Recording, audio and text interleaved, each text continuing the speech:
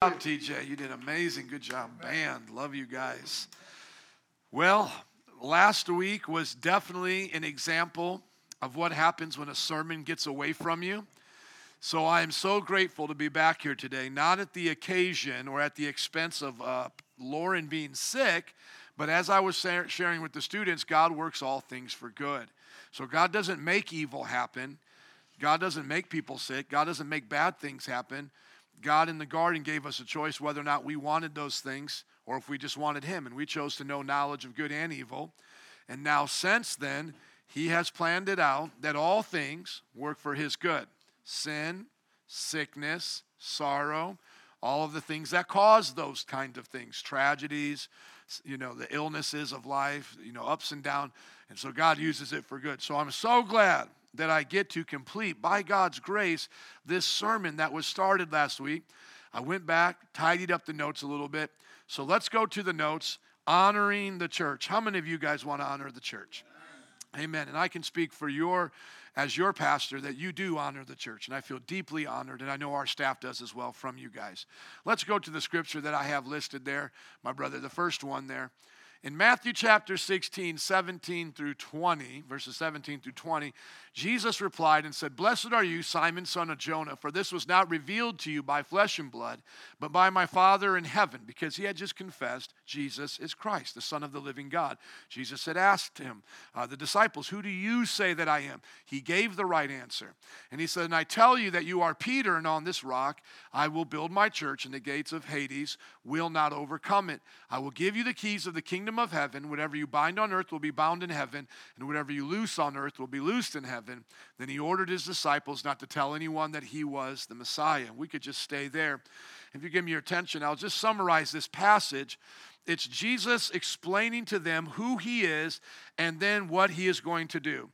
It's his identity and his mission. He is the Messiah. The Messiah is the promised one of Israel, and all the hopes of the Israeli people were upon the Messiah to make things right, to redeem them from their enemies. And that is going to be a lot more in depth than they're ready for, because the Messiah is going to actually take the sins of not only the Jewish people, but of all people. And so it's very important that we understand the church is built upon the confession of Christ. Peter answers right, and then Jesus, calling out Peter, says, "This is who you are, and this is what you're going to do. And then from your confession onward, I am going to build the church." Now, let's go to 1 Peter chapter 1, just to nullify or get rid of any idea that Peter is somehow a pope, and that somehow he gets to be over all of the other elders. To the pope, I say nope. And so, nope to the pope. He doesn't get to have that authority. I said chapter 1, but rather it is chapter 2. 1 Peter chapter 2, Peter writes, "As you come," starting in verse 4, "as you come to the living stone." Now in our English version, it capitalizes so that we can understand there's really only one rock on which the church is built. But we are going to be little rocks, smaller stones built upon that rock, equally, not one greater than the other. There's only one rock that's greater than the other, and that's Jesus. So Peter now speaking, who supposedly the Catholics now say is the foundation after Jesus. So there's Jesus, a big slab of rock, and then there's another big slab of rock called Peter's rock, and that will now be filled by the popes, successions after Peter. And now Peter is going to dismiss that idea right here in his own letter. It would be one thing if Paul wrote that letter and said, "You know what? Peter's really not any different than any of us. Let's just chill and just go on." But no, Peter himself, praise God, the confirmation of the word, explains to us the basis, the entire foundation of the Roman Catholic Church is wrong from Jump Street. The moment that they claim to have a succession of the popes, and that succession now guarantees they are the one church. This foundation, once it's destroyed, they can no longer claim that. And so you get rid of the pope, nope to Catholicism. So if there's no pope, nope to Roman Catholicism. Amen?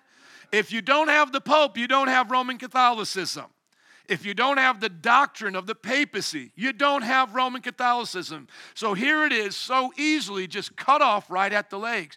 Peter speaking, as you come to him, the living stone, rejected by humans but chosen by God and precious to him, you also, like living stones, are being built into a spiritual house to be a holy priesthood, offering spiritual sacrifices acceptable to God through Jesus Christ.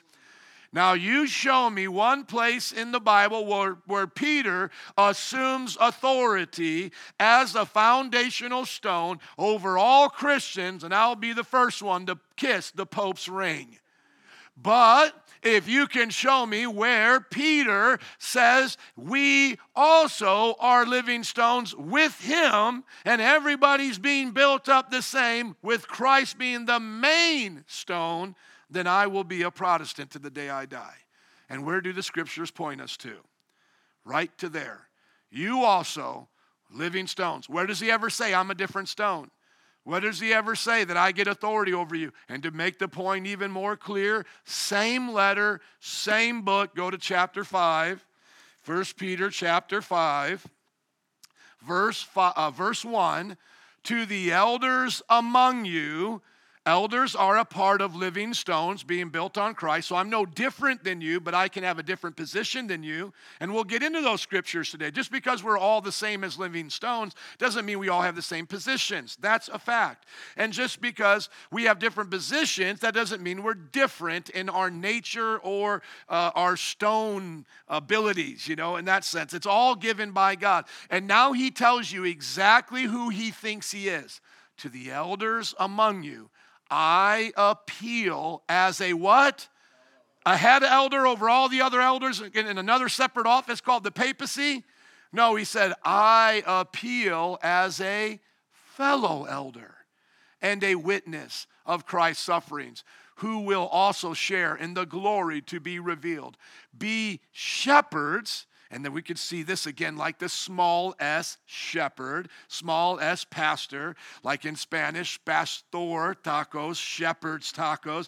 That's a very clear connection between Greek and English there, just like how it does with Greek and Spanish, how the word shepherd and pastor are basically the same exact word. Are you guys listening? And so here you see it. That's why the Spanish uses those words.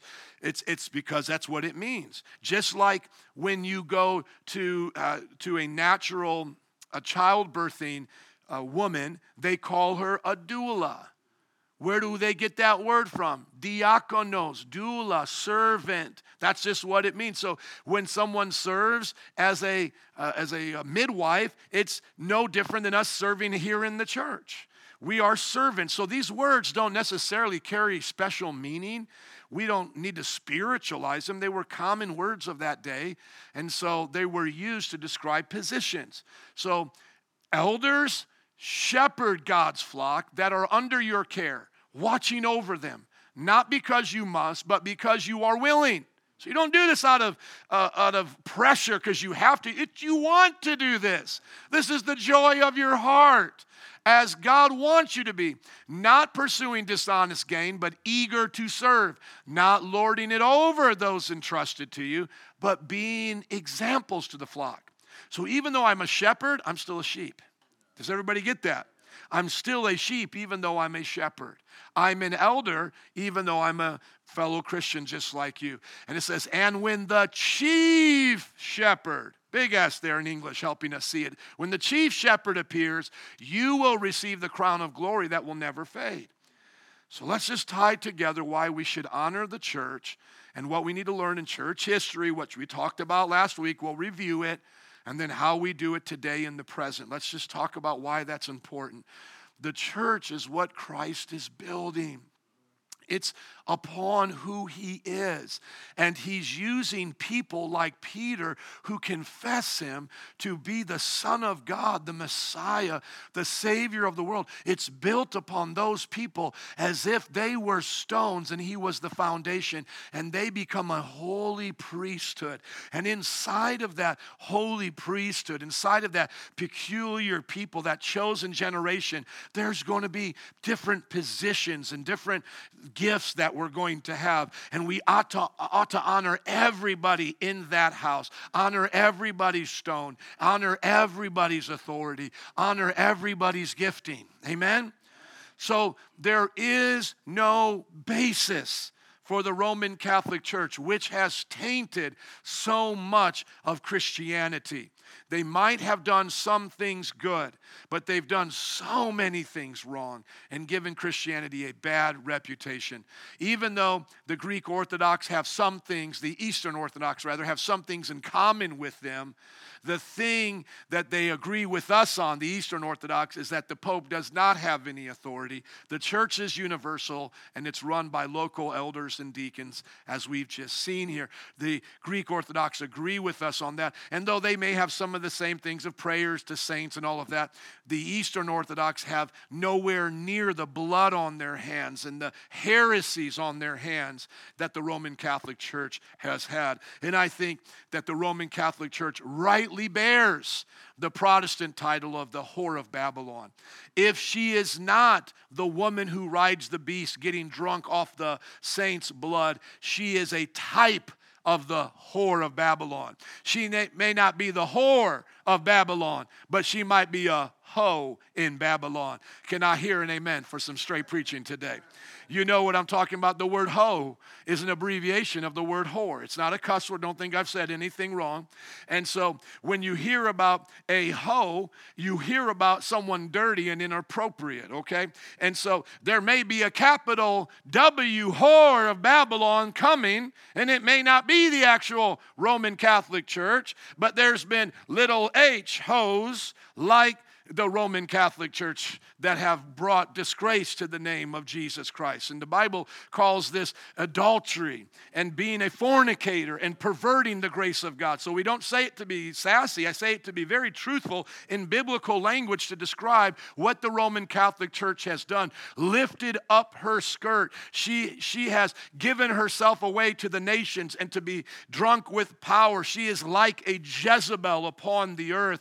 And though the Catholic people are precious and ought to be loved and treated with grace, the system of the Roman Catholic Church ought to be torn down, rejected, and rebuked. So I hate Catholicism, but I love Roman Catholics, and I pray for their repentance. Now, if you gave me the choice between having the worst of Roman Catholicism and the best of Islam, I would still take the worst of Roman Catholicism over the best of Islam, because Islam is a whole nother kind of demon and devil influenced upon millions of minds to do even more hideous, disgusting type things. But if I have my choice, I would want to not get kicked in the head or get punched in the face. So I don't want either poison. I don't want Roman Catholicism or Islam or Hinduism or anything. I want Christianity. I want Christ. I want Christ to be glorified. I want to be in Christ's church. I want to be a part of what he is building. I want to hold on to the faith. And let's just go to Jude chapter 1 so you can see why it's so important to hold on to this faith. And everybody hear me here. I love the word. If you don't have the faith in any generation, any one of the generations we're going to go through, if the faith is not there, Christ has failed and there is no Christianity at all. So don't let anybody tell you that there's a such thing as Jehovah's Witness Christianity, because they had to fix the Christianity that got lost throughout the Dark Ages. If it got lost back then, they sure don't have it now. Because if it wasn't good enough to be kept through the generations, it's not in their hands. I can guarantee you that. Either God kept his word, and through every generation we can find the faith, or it was lost and Christianity is false. So let me say this. This is what I say to everybody, to Roman Catholics, to Jehovah's Witnesses, to even my Baptist brethren, though they are still in the faith. But anyone that wants to claim apostolic authority must be able to do it in the scriptures. And if you cannot do it, you don't have a foundation. Then secondly, you must demonstrate it clearly through the history of the church that what you claim you're doing now that is legitimately apostolic can be traced in history through every generation. I believe in that, and I'm going to show you that it can be done. But just notice this real quick. Go to Jude chapter 1. Jude chapter 1. There's only one chapter in Jude. Look at what it says here. It says, dear friends, verse 3, although I was very eager to write to you about the salvation we share, I felt compelled to write and urge you to contend for the faith that was once for all entrusted to God's holy people. It was once. How many times was it delivered to us? And for some people or for all people? Now, if that ain't true, the Bible's not true. It was delivered once and for all. One time it was delivered in one age to these holy men of God who wrote it down. And it has been maintained, preserved for all. Now I know we all came to Christianity based on an experience with Christ. We don't know. We didn't know what was going on back there. Hardly any of us, and I know most of all of your testimonies here, ever even studied church history up until a point when you had already believed what you were believing was right. But here's something I can put on the line at any time. If what you research and find in the past does not confirm with this, then you have been bamboozled. You got emotionalized, or you found emotionalism. Why can I say that with so much authority? Because I know the truth is the truth is the truth, whether I believe it or you believe it or no one believes it. It's the truth because it's the truth. But you talk to Mormons, they don't know about their history. If you guys were around, I don't think any of you were around in Irving. Maybe you might have been. Were you there when I had the Mormon missionaries come on a Sunday? Do you remember when I got into their history, they were absolutely lost. They had to call up their friends. There was starting with one, then it had two, then they ended up having like 4 of them all on the stage. And they literally said, we'll have to get back to you. We'll have to get back to you. Jehovah's Witnesses won't even talk to you about their past. They'll say, well, that was former light. Now we have greater light. They won't even talk to you about all their failed prophecies. Same thing with the World Mission Society, the woman God. She believes she's the bride of Christ, whatever. She's literally married to Jesus. And they won't talk about their false prophecies. People who make videos like Mike Winger, he has a great channel, Bible Truth, I believe is what it's called. They try to get his video removed because they don't want it to be exposed. All organizations that divert from the Bible have to hide their past, because their past is a great indicator of how many times they have blown it and missed it, not even just in their false prophecies, but how off they've been. I mean, in the LDS church, they wouldn't ordain African Americans because they believed that their skin was a part of the curse when they fell from heaven with Satan. They all believed that we were pre-existing spirits in heaven, created by God having sex with multiple women in heaven. So you came from the spirit lovemaking of your heavenly Father. That's literally what they believe. He's a polygamist. But when Satan fell, black people fell with him as evil spirits, and then they took on the bodies of African Americans. Well, that's a mess that they had to clean up. And of course, they don't want to talk about it now. And every now and then you'll meet a slick Mormon apologist that will try to squirm and get around it. But it's so blatantly obvious how they had it wrong. The beautiful thing about Christianity is wherever people are wrong, we can always go, not apostolic, not apostolic. Because we can love the truth and not love the truth over the person.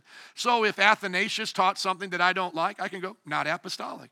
We can easily do that because our apostolic, once and for all faith is based in the Scripture, not primarily a secondary prophet. Like Mormons primarily are based on a second book called the Book of Mormon. Their primary source is a secondary source of the Bible. The primary source for Muslims is the secondary source of the Quran. Muhammad didn't even live in the time of Jesus, never met any of them, and yet he puts words in Jesus' mouth like Jesus said these things. That would be like me now writing a book saying George Washington said these things. They're not found anywhere in history in any type of book or literature, but he said an angel told him Jesus said those things. And then he denied what the people who knew Jesus said. Come on now, that's just silly. So the problem with church history when done naively is you fall into one of two ditches, as we talked about before. naive people go, well, the apostolic faith was sometime around the disciples, and then everybody fell away, just like Paul said they would, which is true. There's going to be a falling away, which I believe is coming in this time, in the end times. But, Paul said it would happen, and then the church got lost, and the church became Roman Catholic and all these things, and then Joseph Smith came around and restored it. And then Charles Taze Russell came and restored it, Jehovah's Witness. And then L. Ron Hubbard, told us where we came from. We came from aliens. And then the Black Hebrew Israelite founder told us what we were supposed to be. We were really supposed to be Jews as we serve Christ, And until this person came, this person came and restored it all. The IDMR cult, IDMR, Institute of Divine Metaphysical Research, kind of sounds like one you were a part of, somewhat Christianity, somewhat New Agey and weird. Same thing. This guy restored it. And that's why even when we as Pentecostals describe Azusa Street and the experience there, we ought not to use the language the cults use, because that's falling into the ditch that somehow the once for all entrusted faith was not once for all. It was only once for a few generations, and then now it has to be once for all for generations moving forward. So when I talk about how truth has been, rediscovered or these kinds of things, I try to use verbiage that doesn't disqualify the previous generation. So I don't fall into the ditch of it got lost. And then what's the other ditch? We've had it the whole time, and it's been passed down perfectly from generation to generation. Roman Catholicism, ta-da, the apostolic faith. Here it is. And then you ask them, show me that statue of Mary in the Bible in the apostolic faith. Well, that comes later. Well, then it's not apostolic, friend. Well, it's apostolic because an apostle appointed an apostle, who appointed a pope, who appointed a pope, said that it was apostolic. I don't care what you say now about Abraham Lincoln. It doesn't make it right. I don't care if you're the great-great-great-great-great-great-grandson of Abraham Lincoln. If Abraham Lincoln didn't say it, it didn't come from Abraham Lincoln. And it can't be apostolic unless it came from the apostles. Even though we can have little a apostles doing the work of church planting and mission work, we can never have the original apostles who met with Christ and wrote down the Holy Scriptures. That's why Paul said he had to come to me last. I'm the least of these and the last. And he wrote most of the New Testament. It's over. It's done once for all. So you can't go over here into this ditch and go, we got it all right here, and it's the Eastern Orthodox Church. Ta-ta! Because then you point to them and you go, where's all the bells and smells in the Bible? Well, it's in the Old Testament. Okay, I understand they had bells and smells in the Old Testament, but where in the New Testament did Peter start lighting stuff and doing these things? They go for an hour and a half, these services, all the bells and smells and all the statues. Show me that. Oh, well, that came from John Christendom, like we learned, and that came from there. And I was right about it. John Christendom helped develop this around, I believe, the 400s or 500s, but then it kept changing. I was one of the first to bring it up, the way they have church, and then it got changed over and over again until around the 700s, and then they said, okay, this is the apostolic way to have church. So if you talk to an Eastern Orthodox person, they're going to be like, you're not having church. You got to have church like the way the church fathers did. And then you ask them, well, let's start with the apostles. Did they have church like you? No, they didn't. I'm having church like the apostles. How did the church have church? It looked pretty much just like what we're doing now. There was a guy or a woman sharing with the other men and women. That was it. They sang a song or two. They gave an offering. That was it. You don't need any of these other things. If you want to have a band, you can, but you don't need to. If you want to have ushers, you can, but you don't need to. How many get where I'm going with this? All you need is some elders, some deacons, some disciples. Let's go. It's so clear there. They met in homes. Some people bring it all the way back to the home and say, if you don't meet in the home, you're not truly being like the apostles. Nice try. But it didn't say we only had to meet in homes. It just said that's where they happened to meet. See, it wasn't a command to meet in homes. It was that's where they were meeting. But are you open to choose to go to homes? Absolutely. Home churches, and we ought to be respectful. Most of the time they're weird, okay? But there could be some good home churches, and we ought never to put them down because that's a legitimate form of having church. So let us not here in our sanctuary look down on them, because that's how most of Paul's churches were, in home churches. But we don't understand a lot of their homes, because like when Peter met with Cornelius, the house could hold his whole family. So we're talking like, if you ever watched the movie Gladiator, where Russell Crowe lived, a home that would be almost like a property where you could have a courtyard. Now, some of them were poor and didn't have a lot, but a lot of the homes where they were meeting were people of wealth and prestige in the city. And so they had courtyards. They would be sometimes upwards as big as this, half the size of this. They had quite a bit of room to meet in those places. They weren't just how we would think of in a little living room. Not all the time. So just to give you an idea, their homes could even be considered meeting places. And so we look to the scriptures, and we don't want to fall into either ditch. The ditch over here, it was lost, and God told me to restore it, you know. It's always the funny joke that I tell with my friends when we talk about cults, you know. It's the guy who goes up to a mountain to pray and says, guess what God told me? I'm God. Like, how do you respond to that, you know? Like Apollo Quibloy from the Philippines. Well, congregation, I've come back from a fast, and guess what Jesus told me? I'm Jesus now. Jesus told me I'm now Jesus. Jesus' spirit has now come inside of me. You're not Jesus, so don't try it, but I'm Jesus. If you ever ask these people following false cults, what do they do with the other one, you know? Like, so if you meet Apollo Quibloy follower and they think he's Jesus, ask them what do they think about the Jesus in Russia and the Jesus over here and the Jesus. Oh, those are all false Jesuses. Those are the false ones. Oh, okay. You're the real one? Okay. Yeah, right. And it's so funny because Jesus keeps dying, never coming back from the grave. And yet our Jesus said that the proof of him being the Son of God is the grave couldn't defeat him. And the Jesus of this cult died. The Puerto Rican Jesus died. And then this Jesus died. And this Jesus died. Oh, man, poor Jesus. But really, it's just like the Bible says. There's many Jesuses. There's many Jesus, but there's only one. And so that's why when you preach Jesus Christ, the Son of God, according to the Scriptures. And the Bible says that, you know, demons flee at that name.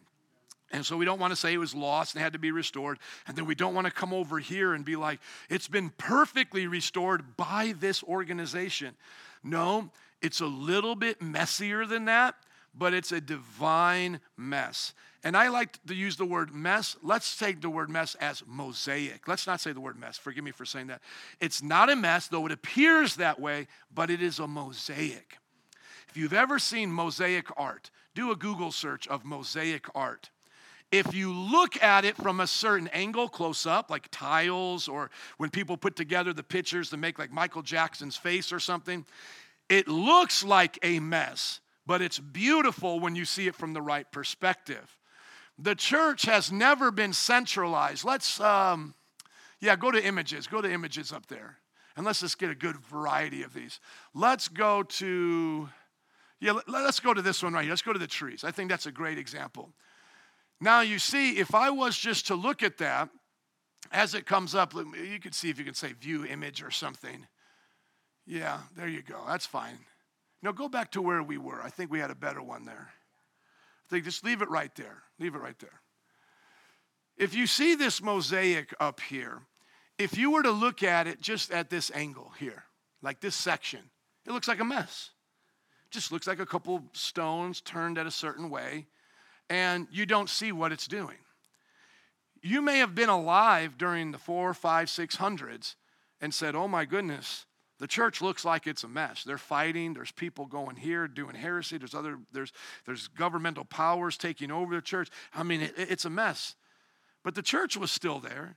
The doctrines were still there. As we reviewed before, the doctrine of the Trinity, one God revealed in three persons, it was there. The doctrine of the salvation by grace through faith in Jesus, death, burial, and resurrection, that was there. The doctrine of the Scriptures, God's preserved word, that was there.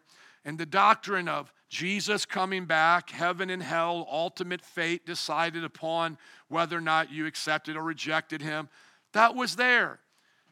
That was all there. But you might have only seen in the century you lived, right, just a little picture or just a little piece of it.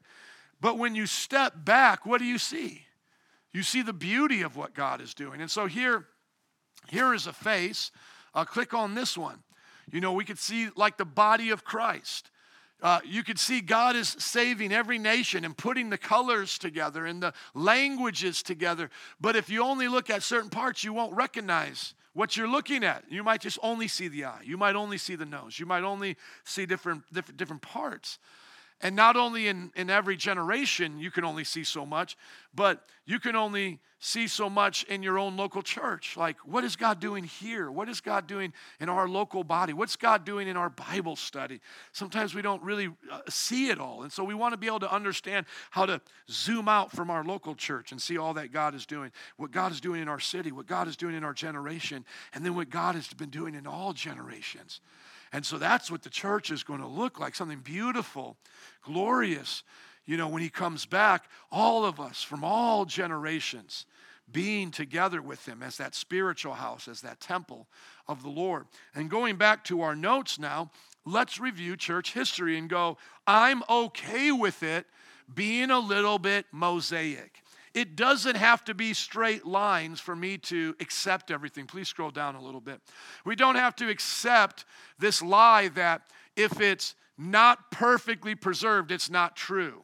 No, because look at what the Bible says, 1 Timothy 3:14 through 15.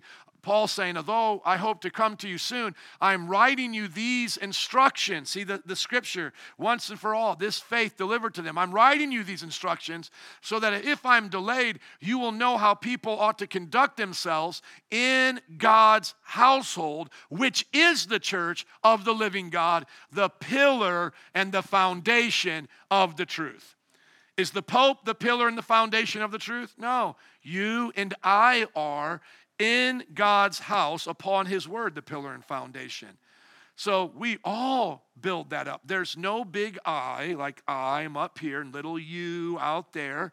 We are all that household, all a part of that pillar and foundation built upon Christ. So let's go now to the church history that I made a little bit clearer this time.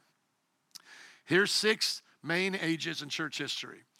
300 to 100 AD, the apostolic church age.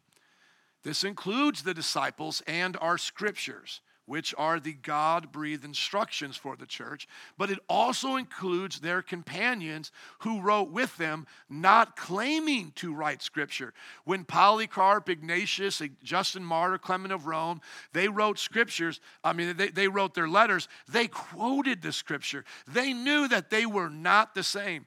Even though most of their letters, if you put them in the Bible, people wouldn't even recognize the difference.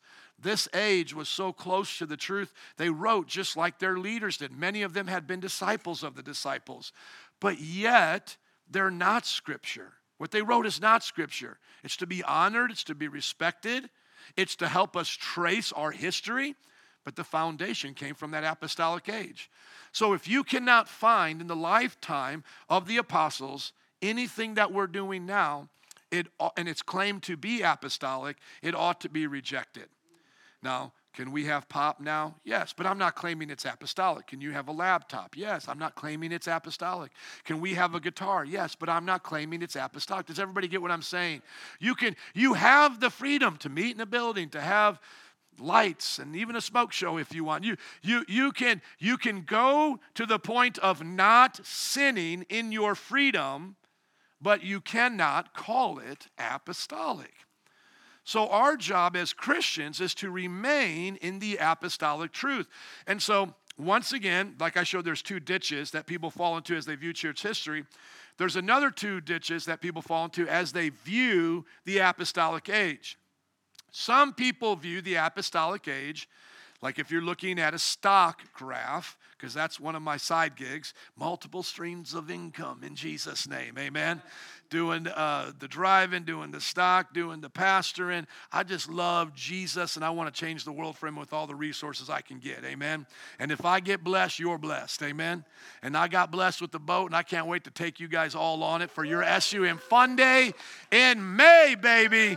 Your SUM Fun Day will be on the boat. If you don't like a boat, I'll drop you off at the beach. You'll still have fun. But if you want to get on the boat, we'll go tubing. We'll go water skiing. We're going kneeboarding. We're going to go wakeboarding, wake surfing. Amen. We're going to see how fast some of you guys can hold on, how fast I can go with you guys holding on to that tube. Get you going about 30, 40 miles an hour, get you screaming. For you ladies, we'll go slow at first, but if you like it fast, we'll go fast for you. I'm almost tempted to buy a parasail. Put you guys up on the parachute like they do yeah, dude. But that's just too much liability, you know what I'm saying? Because I've seen how people have tried to do it on their own with their own parachute and stuff, and it just didn't work.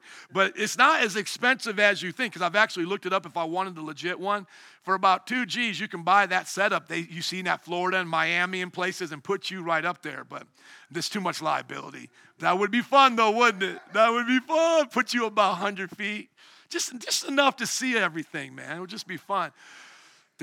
I'm getting distracted now. They actually have tubes you can lift up and fly, but then that's too much liability because they crash them. You can look at flying tubing. Anyways, where was I at? Oh, being blessed. Okay, yeah, and doing the stock thing. Okay, so what? Some people believe that the early church is like a stock that just got released. You know, it just came on the NASDAQ or whatever, and it starts off like $1, and then goes $2, $3, $4. Some people think that's what church history is, and a lot of people I don't say a lot, but some of the people you hang around in those circles, that's what they think. We got to be careful with them because they'll make it sound like they're at another level than the Apostle Paul. Like the apostolic age was like first grade, but now we're like in 10th grade, you know? That's not the way to look at it. Here's the better way to look at it. Instead of looking at it like we are getting better, what we need to look at is we're maintaining what they had, and whenever we lose it, we dip down, and we got to go back to it. Why is it important to see it that way? Because the Bible told us it's the once for all faith. In this age, you don't get higher than what Peter, Paul, and the apostles did. That's it. You can do, like Jesus said, greater number of works, but you can't get greater than winning souls, making disciples, praying in Jesus' name to the Father, seeing the signs and wonders done. You can see more in number, but you can't see it greater. That is the highest level anyone can reach, and God forbid if we put them down to try to make our generation look better. That's just a sign of pride and apostasy. Really it is. And that's why I wrote back a little post about here's what cults and all these people have in common. Even sub-Christian groups where they're Christian, but they're kind of subpar of where they're supposed to be. They use this lingo, you know, that's tempting to believe because it sounds like somewhat spiritual. Cults do the same thing. And see, those who don't work with cults, when they go to that prophetic conference, they don't understand those prophetic people. They're talking the same way. You know, like, you know, God gave me a vision of this angel, and this angel told me X, Y, and Z, not even found in the Bible. And now we're supposed to do this, and the season of believing what was told in the scripture is over. Now it's the season of this. And it's like, hold on, what are you talking about? You know, like there's some groups that say, we never prophesy anything negative, you know. Well, the prophets did that all the time. Well, we're in a new age. You know, the new covenant, they didn't do that. What prophets are you listening to? The prophet Agabus tied up Paul's hands, said, you're going to be arrested. You know what I'm saying? Other prophets rebuked people. And so this idea that now you've increased beyond them, it's a lie. So it's not we're going like this. It's we're maintaining the beautiful once and for all faith. So the one ditch says, oh, we're going from glory to glory to glory, and that means we're changing the doctrines and even our beliefs, and now it's okay for homosexuality, medicinal weed. I hear all this stuff coming from a lot of people I used to respect, and they try to make it sound like the scriptures were just written by men, and God writes the real scriptures on our heart, and the scriptures on our heart is more true than the scriptures in the Bible. I mean, they come up with all this spiritual stuff to say this, you know, and you're supposed to believe like you're better than Paul, and that's not true. That's not true. And then at the same time, you go over here, and then the people say, well, I agree with you guys. It's the once and for all faith. And then it looks like our Roman Catholic Church. It looks just like us. No, somewhere in the middle again, somewhere right here in the middle, we go, there's a once and for all faith, and we're always trying to make sure in every generation we're preserving it. So now it looks like this at Metro Praise International. Pastors dressing casually, communicating to the people, going house to house, making disciples on the streets, using technology. We think that is the best model to incorporate the church as it moves through this generation. And we can look back on John Wesley and say they rode horses and they did outdoor camp meetings and they started mission programs and YMCAs and things like that, community stuff. And we can go, the church was there and it was built in that and it moved through this way. And that way you can always say the things that are not as important are not as important, but the things that are most important are there. And so in this general sense, we can say the message has remained the same as the methods have changed. Now, there are some methods we're never to change. We're never to change the method of going house to house, door to door, in public and preaching. A lot of times people like to say that, well, I preach the gospel, but I don't do it like the apostles did. That's a problem. Now, you can use technology, which the apostles didn't have, but you better still do what the apostles did do. Right? The apostles did go house to house, door to door. They still have houses. They still have doors, right? Are there still people in marketplaces? Are there still public areas, right? You go there and do what they did. Okay, so for it to be apostolic, boys and girls class, it has to be in the apostolic age. First in the scriptures, confirmed in the apostles' disciples. Now the next age is the developmental church fathers age. These are the disciples of the disciples of the disciples, third and fourth generation. Now, right around here, a lot of our doctrines get clarified. So an informed Roman Catholic or Eastern Orthodox person will be like, yeah, but we owe so much to them, and so we should take all the other things they believe too. No. Just because Athanasius helped us understand the Trinity better doesn't mean we pray to saints if Athanasius did. We chew the meat, spit out the bones.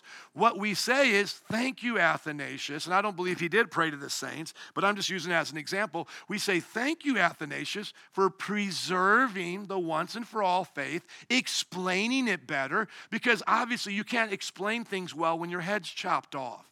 Peter's got crucified upside down. Paul got his head chopped off. They didn't have time to write 20 books on the subjects that God was giving to them. So yes, as time went on, more disciples described it. But you don't get any greater than the revelation in the scripture. You just get better ways of explaining it. That's why if I meet some Christians and they don't quite understand how to say the Trinity, or describe the Trinity, as we now do in our creeds, like the Athanasian Creed and other things like that, I don't put them down. I just say, let me help you say it a little bit better. I know what you mean.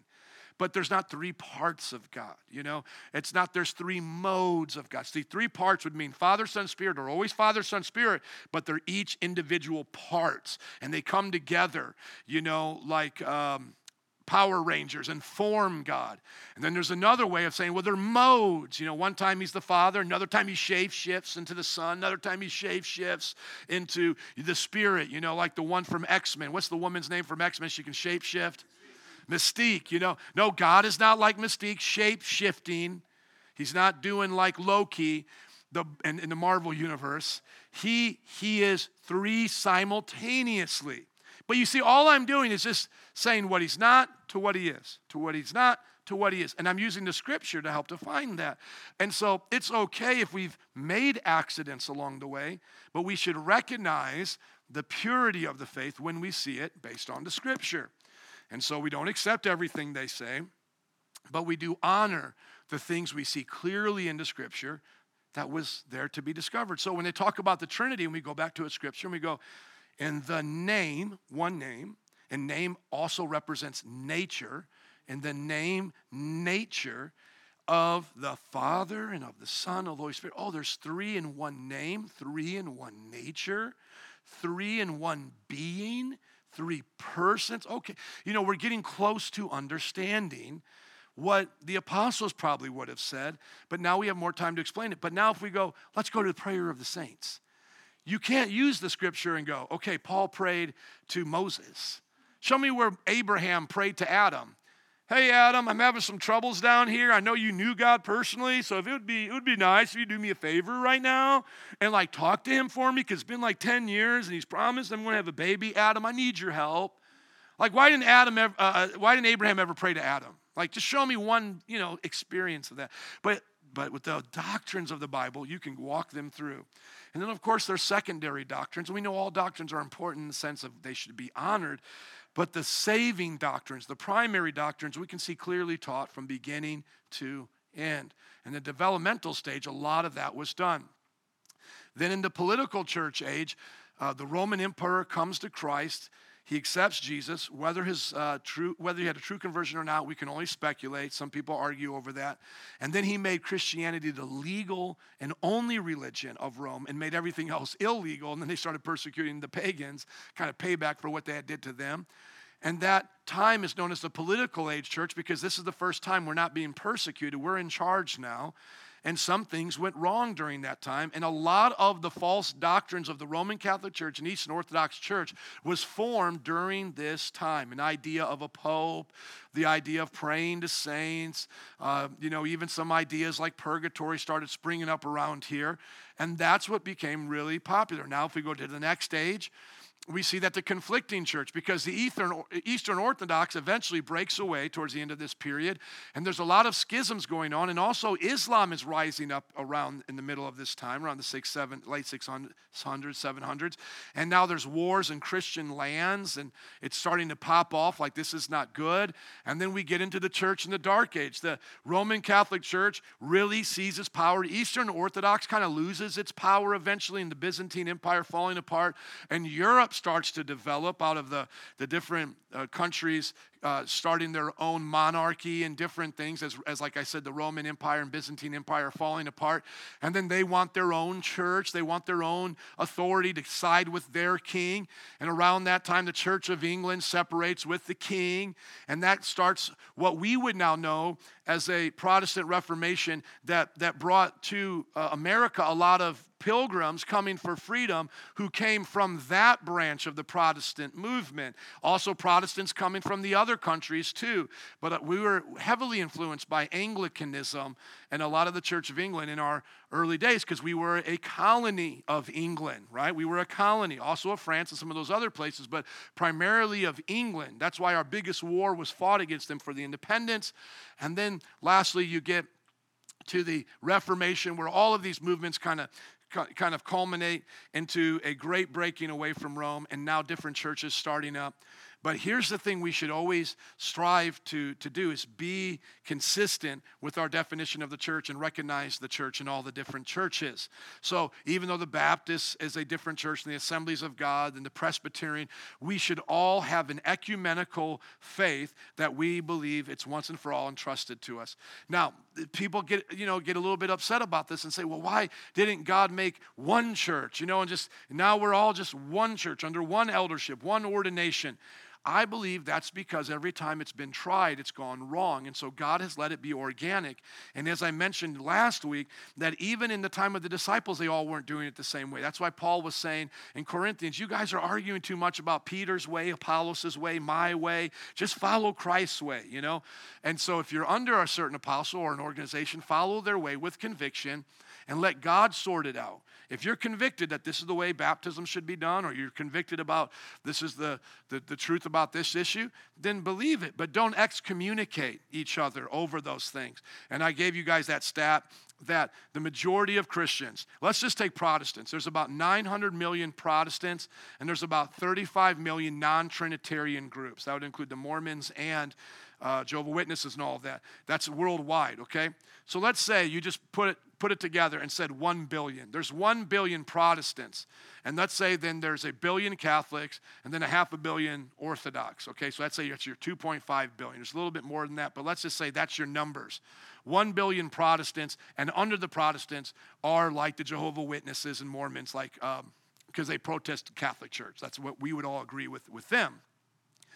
1 out of the 100, or say 3 out of the 100 at the most, are excommunicative, not church-based religions. Jehovah's Witnesses are a small fraction. So let's just say once again, they're 35 million, we're 900 million. Do you guys see how small of a number that is? Just make it an even, like we're 1 billion and they're 50 million. So that means out of every 100 people, only five are being wacky. So 95% of us listen to music, hymns, can go to the same conferences, like I Respect Moody. You guys get what I'm saying. And so that's where we can point to the Protestant movement has not failed. Because some people try to say, well, it failed. Look at all these split-offs. You don't have one pope, you now have 1,000 popes. Every denomination thinks they're their own pope and all that. And that's not true. A pope thinks he's over all the other churches. I don't believe I'm over any church. I'm an elder among fellow elders. Does everybody get that? Okay, so here's how we can honor the church and close out this sermon. Number one, Honor the church as Christ's bride. Now that we've covered the past, let's get into the present. Ephesians 25 through 33, husbands, love your wives. Notice how much the church is mentioned here. Just as Christ loved the what? Church. Every time you see the word church, read it with me. And gave himself up for her to make her holy, cleansing her by the washing with water through the word, and present her to himself as a radiant church without stain or wrinkle or any other blemish, but holy and blameless.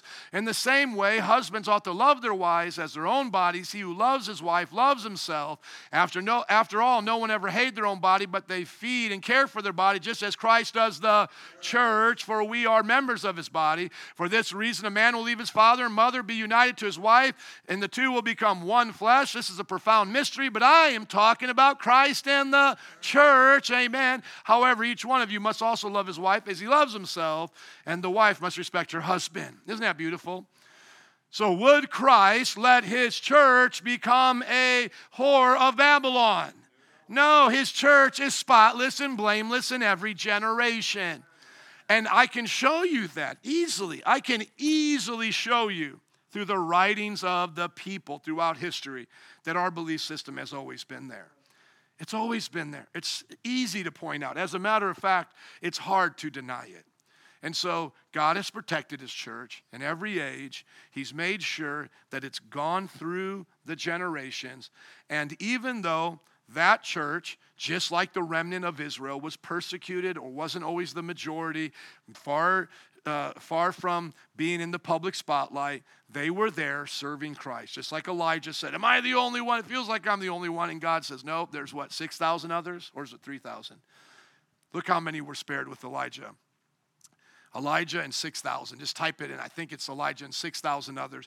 Because he thought like, man, I'm just the only one. No, you're not. And they might have felt at that time when they were looking at that mosaic, man, we're just the only ones. But they weren't. God was preserving his word. Let's go to the next one and just shout it out when you get it, please.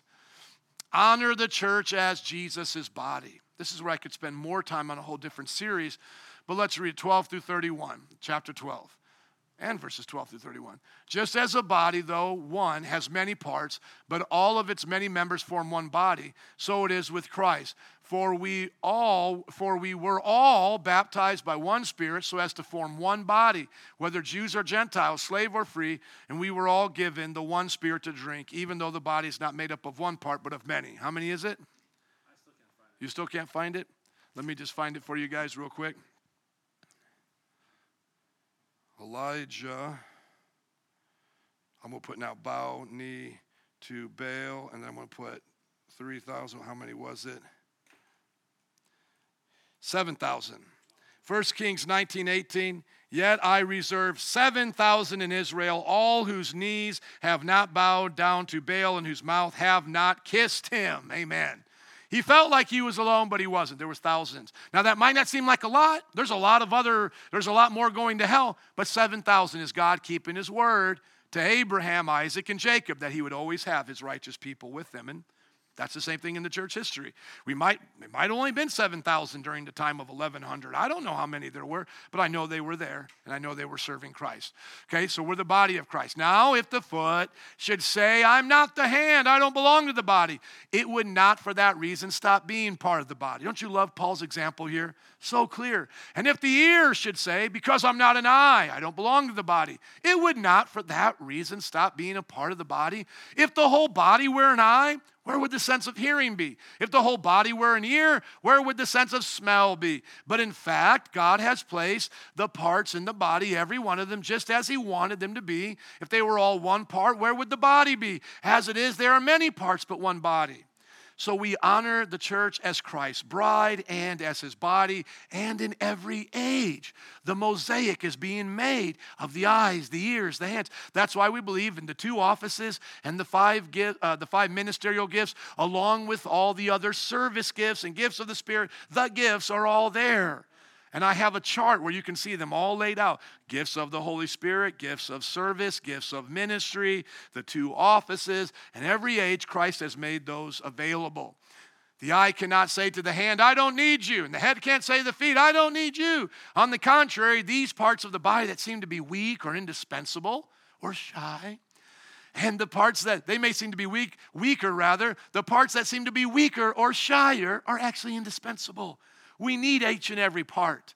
The quiet parts, the loud parts, the bold parts, the teaching parts, the prophetic parts, and the parts that we think are less honorable, like what we use to go to the bathroom. We should treat with special honor. We cover them up, right? And the parts that are unpresentable are treated with special modesty. You thought I was being dirty. The Bible actually talks that way. We cover those parts up that to be modest because they have a special reason, and it's not to be presented to everybody. Verse 24, while our presentable parts need no special treatment. You can see my hand all you want. Are you stumbling? No, this is okay. It's my hand. It's a presentable part of my body. Amen. But God has put the body together, giving greater honor to the parts that lacked it. So the ones that we can't see, God gives greater honor to, so that there should be no division in the body, but that its parts should have equal concern for each other. If one part suffers, every part suffers with it. If one part is honored, every part rejoices with it. So think about the body of Christ as you think about your body. If you get blessed, your hands getting blessed, your knees getting blessed, your ears getting blessed, your private parts are getting blessed, your stomach's getting blessed. And so we shouldn't look at each other and how visible you are, how popular you are. That's not how we should judge each other. That's not how we should judge churches. We should look at the fruit, and are they bearing good fruit, and are they doing what God called them to do according to the word? Amen? Now you are the body of Christ, and each one of you is a part of it, every one of you. And now he does go through a ranking. I don't know if this is a hard ranking or just kind of like an example of how things can be set up. But notice the gifts are right there with the offices and the places to have authority. And he doesn't make them distinguished by gender. So this is why I know that the gifts are still with us, the ministry places are still with us, and they're not restricted by gender. Because he goes, first of all, there's apostles and prophets. And that's why we always say the church is built upon elders and deacons and what? Apostles and prophets, or apostles and prophets, elders and deacons that way. Because the elders and deacons are the two main offices, and then these are the two main giftings. And then from there, third, teachers, then miracles, then gifts of healing, of helping, of guidance, and of different kinds of tongues. Just threw that one in there.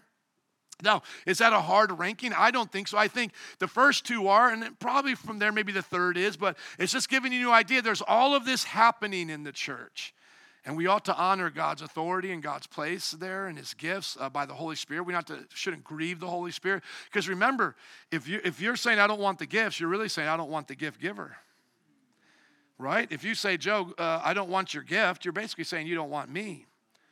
You know, especially if my gift is attached to who I am. Like if it's a gift I'm giving my wife, like the gift of my love, and she doesn't want my love, well, she doesn't want me. And the gifts of the Holy Spirit are attached to the person of the Holy Spirit. So if you're saying, well, I don't want gifts of healing here today in this service. We don't want to be like those guys down the street, those weird ones. No, we want to be conservative. We don't want to be too weird. No. If gifts of healing come with the Holy Spirit, I want the Holy Spirit, therefore I want gifts of healing. Amen. And then now he says, are all apostles, are all prophets, are all teachers, do all work miracles, do all have gifts of healing, do all speak in tongues, do all interpret, now eagerly desire the greater gifts. Now, because we are Pentecostals and believe that all speak in tongues like they did on Pentecost, and Paul said that they wish they all did in this same book, people say, well, see, we're not all supposed to speak in tongues. But hold on, doesn't it say in Mark that all those who believe in him will speak in tongues? So now we have a problem. It's going to be a contradiction if we don't resolve this. Jesus said, and those that believe shall speak in new tongues, cast out devils. But then now here it says, do all speak in tongues. Why does it say that? We'll look at the very next part. Do all interpret. Remember, he's teaching us order in the service. Every time you come, do you have a tongue with an interpretation? No. Every time do you come, do you see somebody healed? Every time you come, do you do the teaching? No, that's why it's saying we don't always do the same things. But we all have access to the same things. I have access to tongues and interpretation, though I don't always do it. I have access to all of these things. You could be an apostle tomorrow. You could be a teacher the next day. You have access to all of them, but you may not always do it. This is for the benefit of the body. The baptism of the Holy Spirit, speaking in tongues, like at Pentecost, like referred to in Mark, and referred to in this chapter. What chapter are we in? This is chapter 12. Go all the way up to the top. Because we can go to chapter 14. Yeah, go to chapter 14 in your Bibles. And then I'll just show you right here that the gifts of the Spirit are for everybody. It's not just me making it up. That's chapter 12. Chapter 13 is about love. And then go to chapter 14 quickly in 1 Corinthians. And then look at what Paul says. He's continuing the same thought. Follow the way of love and eagerly desire gifts of the Spirit, especially prophecy. Everyone who speaks in a tongue does not speak to people but to God. Tongues and interpretation are to people, but the prayer language of tongue is always to God. No one understands them. If I don't give the interpretation and you don't understand me, that's an inappropriate tongue given in public. But if I'm simply speaking to God, it's okay if you don't understand me because I'm uttering mysteries by the Spirit. That's why, verse 5, I would like every one of you to speak in tongues, but I would rather you prophesy. The one who prophesies is greater than the one who speaks in tongues, watch, unless someone interprets, that the church may be edified. So it's so clear. He wishes everybody to speak in tongues, mysteries to God. Just like how we say, everybody pray to God on your own, everybody worship on your own, pray in tongues on your own. But anytime you now want to give me a message or the congregation a message, you better interpret that tongue. Otherwise, just simply prophesy. Does everybody get it? It doesn't make sense unless it's interpreted that way. If they try to say tongues is always a known language, why does it literally say in verse 2, they do not speak to people but to God? Indeed, no one understands them. They always point to Acts chapter 2 and say, well, everybody understood them then. Well, that's only one out of the 4 occasions. All the other times, nobody else understands them. And then I always ask them this question, have you ever spoken tongues and somebody understand it, but you didn't, and it was a miracle for you, but a message for them? And they go, no, we've never done that. And I go, I've done it. I have a written testimony of it being done, and I constantly meet other Pentecostals who have done it. Pastor Phil, the man that we met that's from Elgin, he tells a testimony in his church. I believe it was done in perfect German. The guy never spoke a word in German. So God can flip it into a message in tongues anytime he wants to take your prayer of tongues to do that. Generally, he's going to do it when you know it's coming, so it's going to be a message, then interpretation. And by the way, can any of the spiritual gifts be done in the flesh? Can you do an act of a miracle or the power of God in the flesh or prophesy? No. So why would interpretation be simply just telling somebody what it means in a known language? If it's a gift of the Spirit, if it's just me speaking Spanish and you understanding me, then you don't have to be spiritual to understand. But the Bible says a gift of the Spirit is interpreting it. That's because it's not in the language of men, but of angels. If the gift of the Spirit can be mocked and done by people listening to, oh, he's just speaking in Spanish, then it's not the interpretation. Do you guys understand that? Now, my tongue can be in a language that they understand, but the interpretation has to be a separate thing. No one would understand them unless God told them what it was. And how do we check? We don't. We just have to take it by faith. That is what it meant. Okay? And we always put it by the Scripture, but you get my point. Let's go to the last one here. Number 3, well, second to last, we honor the church as what Jesus purchased. So we always remember this is what Jesus purchased. And they sang a new song. You are worthy to take the scroll and to open its seals because you were slain. And with your blood you purchased for God persons from every tribe and language and people and nation. You have made them to be kingdom and priests to serve our God. They will reign on the earth. So God's church has survived throughout all the tribes, all the nations, all the people. It is still here today. He purchased them with his blood. As much as we may have to be corrective in the church, as the prophets were, let's make sure we never backhand God's bride or poke his body in a way he doesn't like because he paid for it with his blood. And the last point is where we started. It's what Jesus is building. Jesus is not building anything else in this age aside from his church. That is the visible kingdom of God. He's building it on the rock, which is the confession of Peter's faith of what the truth is. And you can be a part of that rock. You can be a part of that truth. You can be those living stones and be a pillar and a foundation for that truth. Amen. Let's give it up for Jesus. Hallelujah. What a good one.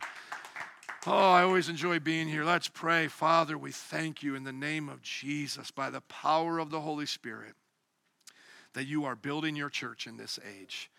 You're building it even locally in this congregation. You're raising up elders and deacons. You're distributing your gifts. You're enabling us to make disciples that make disciples who will reach the nations. We bless this church. We bless all the places where the church is meeting in this city and our nation and the nations around the world. We bless your work.